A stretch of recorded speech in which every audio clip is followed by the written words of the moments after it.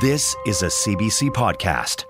This year has just begun, and already there's a lot to talk about in Saskatchewan politics. The provincial government's still fighting with Ottawa over the carbon tax. The opposition is still raising concerns about the state of hospitals here, and we have an election slated for the fall. For more on all of it, we've reached our political panel. Adam Hunter covers politics for CBC Saskatchewan. Murray Mandrick writes a political column in the Regina Leader-Post, and they join us every Friday at this time. Happy New Year, Murray. Happy New Year. I've seen you, but hi. Happy New Year to you. Happy New Year again. Yes. Okay, Adam, we know the government is no longer charging us the carbon tax on our home heating bills, but the government may still pay that money to Ottawa. It hasn't decided yet, as you heard the minister say this week. What's the issue? I think the issue is that the government, when they announced this initially, as you pointed out on the show yesterday and played that clip of Premier Moe, said we're not going to collect the carbon tax. We're also not going to pay it. And that is sort of over time changed from we're not going to pay it to maybe we won't pay it to we haven't decided yet, which is where we're at right now. So over a period of a few months. Now, while that's also happened, we've gone from, we're standing up to Ottawa. This is about fairness. There should be a uniform plan across the country. What's good for Atlantic Canada should be good for Saskatchewan. Other premiers have pointed out this as well in fairness.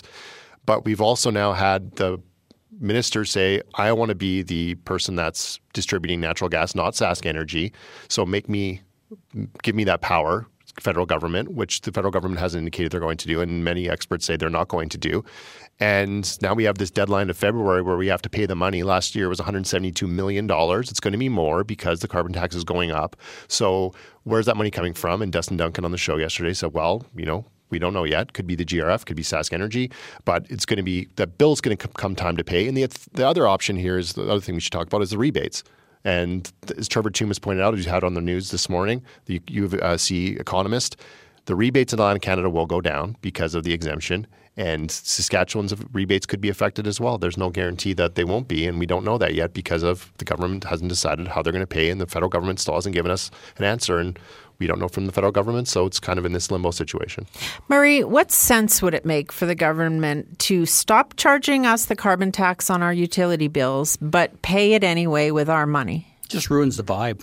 That tends to, your government. Lawyers can ruin everything because you're a government, you're going along, you got this good vibe. I'm going to be able to get votes in rural Saskatchewan by hammering on this carbon tax thing, not going to pay it, not going to collect it. Then the darn lawyers come along and they just ruin the vibe. Oh, you can't do that legally.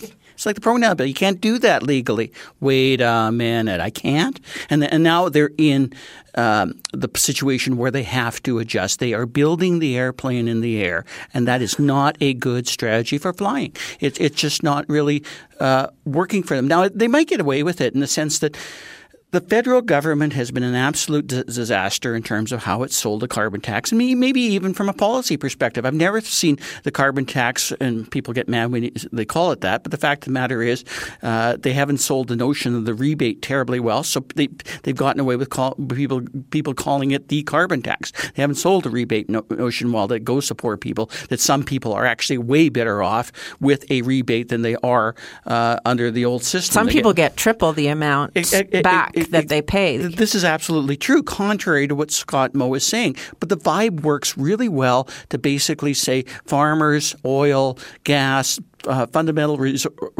natural resource primary industries in Saskatchewan are getting hammered. In certain sectors they are. This is the wonderful vibe that we're going into the 2024 election year. Every time they try to sell that, though, something happens where, gee, we can't do this. And now we have a situation where we're going to make Dustin Duncan the energy czar. I don't want to go to Dustin Duncan for my Sask Energy. We don't want politicians in general, I don't think, in charge of distributing our natural gas. We get oil, natural gas from dinosaurs, and I'm not sure he believes that they're dead. I'm making fun of him, but it's just absolutely ridiculous. When you have this situation, they need to basically not make policies on the fly, think them through, and not get themselves caught up in the situation they're in now. I don't think they'll change, though, and they certainly can't change before the next upcoming provincial election in October. I mean, do you remember when the Saskatchewan Party used to hate it when the NDP government would meddle around with Crown profits and such? I remember Lauren Calvert as the premier making SaskPower, I believe, eat a big deficit rather than passing it on to bill payers, right? Yeah. Because they were supposed to be run like businesses. Yeah. Now we have both SaskPower and potentially Sask Energy eating this money as a business to save us money. But that's absolutely what happens when you have a policy in which you basically decide, I'm going to basically develop my policy on what I think sells, what makes sense, as opposed to actually talking to what are the legal parameters here? What are the requirements? Who is going to be criminally responsible for not collecting the tax? Oh, gee, my board and my appointees might be going to jail. Well, I'll volunteer to go to jail, except maybe I won't because I still haven't decided. Except maybe I can't. Except maybe I can't. Except maybe I don't even know whether I'm going to remit it or not at this particular point. In some ways, if you listen to it from a distance, it sounds a little bit ludicrous. Adam, we talked to you earlier in the week about some of the issues that we expect to be debated leading up to this election, including the carbon tax in Ottawa, of course, but also this week we've heard about healthcare. You mentioned education, outstanding contract with teachers.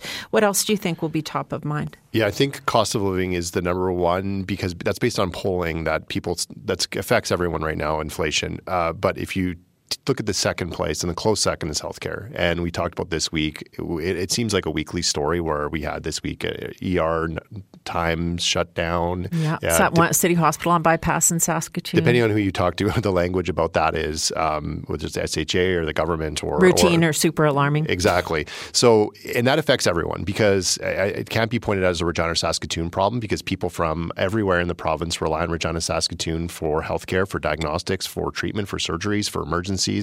And so when those places are overwhelmed, that affects everyone. It affects me if I can't get in to see a doctor. It affects you as my neighbor if you can't see a doctor because it's just a domino system. And so that's one thing I think where the government can't say, well, this is a problem everywhere because we may not care that Quebec City has a problem or Halifax has a problem because I'm worried about Regina or Saskatoon where I need that care or my loved one needs care. So I think that's by far and away going to be the one that is consistently the story.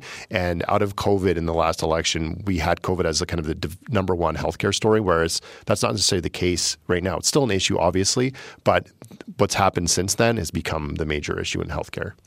Murray will also be debating these issues and voting in a new map. What's the significance of that? Well, it was very craftily done by Joe Donlevy, who just passed away recently. I wrote a column about this, and I've written a couple in the past. We still have 61 seats. And interestingly, we still have what we call 29 or 28 rural seats, except they're not really rural. If you look at the map, we're seeing these bedroom communities emerge in terms of how the map was drawn. This was a map done with representation both neutral and from both political parties in the legislature. So there were partisans and neutral people. Yeah, so it was equal. But, craftily, I think the map is drawn where it's still favorable to the Sask Party government. It actually, by the way, is better for the NDP than the last map. But you have these seats around Regina and Saskatoon where I think that's going to be a real interesting battleground. Now, these seats are pretty conservative in the sense these are suburban the people. Type? Well, it's not just suburban type. If you talk about people that are driving into Regina or Saskatoon and worried about the carbon tax, well, guess what? It's people in these ridings. So that's probably why the policies have been developed. The government and the Sask Party is a lot more crafty about its politics than sometimes we give them credit for, and they certainly are in this particular areas. They're all within 5%, so it's not really gerrymandering as some of the people are complaining and such. No, they followed the process. They followed the process, this, right? and they just produced a map that I think is very effective. But getting back to Adam's thing and where it all kind of ties in, rural healthcare, urban healthcare, things we're seeing in emergency rooms is something I think the government can't outrun no matter because it's everywhere on that electoral map that we're talking about. Inflation may or may not stay. It may or may not be a big issue come October. Education is going to be a big issue, but it's limited generally to people within schools and people that are more effective directly. But as Adam outlined, everybody's affected by healthcare, rural, urban, etc. And the other big difference is nobody cares that the NDP messed it up 30 years ago. They did. They truly did. And the government there is responsible for the closure of emergency medical services, the Plains Health Centre in Regina. It's part of the problem, but the problem is all in the immediacy, and it is. We're dealing with rooms that are closed right now. We're dealing with situations where emergency room doctors have to tell us when people are being rerouted. We're dealing with a situation where fire inspectors are coming in saying, you got to close this place down because we got too many people inside. That's a problem. And it's the hospital hallway. It's a hospital emergency room hallways. Building, yeah. And they're not addressing these problems probably because they spend too much time being cute by half and thinking about what good vibe they're going to get by selling this. They can't do that with healthcare because people just know they either have it or they don't. Can I ask you guys about the opposition before we go? Because we heard Dustin Duncan making quite a bit of hay this week about the unanimous support in the legislature, legislature that allows him to request to be the distributor of natural gas. As ridiculous as that might sound, that the minister or the provincial government would be the distributor of natural gas. And as you say, some experts say it's not ever going to happen. But the NDP is right on board with making that happen. How come? I think the carbon tax is a polling winner, especially in Saskatchewan. So the NDP knows that. They can't be sort of pro-carbon tax, if you want to say that. And they get a lot of criticism from people that want them to I'm be. seeing fresh stuff this morning. Yeah. What are they doing? Yeah. And so I think it's one of those things where I think the carbon tax kind of went away for a while. And this home heating oil exemption in Atlantic Canada brought it back to the forefront. We see Pierre Poilievre running on it and making hay. It's back in the polling. It's back, and the tips of everyone's tongues. And across the country, regardless of political party, even the BC NDP are saying, hey, this is about fairness. Wab Kinew saying, hey, it's about fairness in Manitoba. So this cuts across party lines. So people here may not like it, that the NDP is on board with it. But that is kind of what we're seeing the pattern being. And blaming Ottawa and being upset about this is something that it's kind of cutting across party lines. The NDP also doesn't want to be seen as being supporting sort of this arrangement between Jagmeet Singh's NDP and the federal Liberals. And so that's something they get criticized of. There's ads run against them. They tried to run ads in Manitoba about this during the provincial election against Wab Kinew. So that's another thing that I think is at play in this. Bad unprincipled work by the NDP. I'll be blunt about it. It's as Adam described. They were so in such a hurry not to take the political heat on the carbon tax. They didn't think this one through.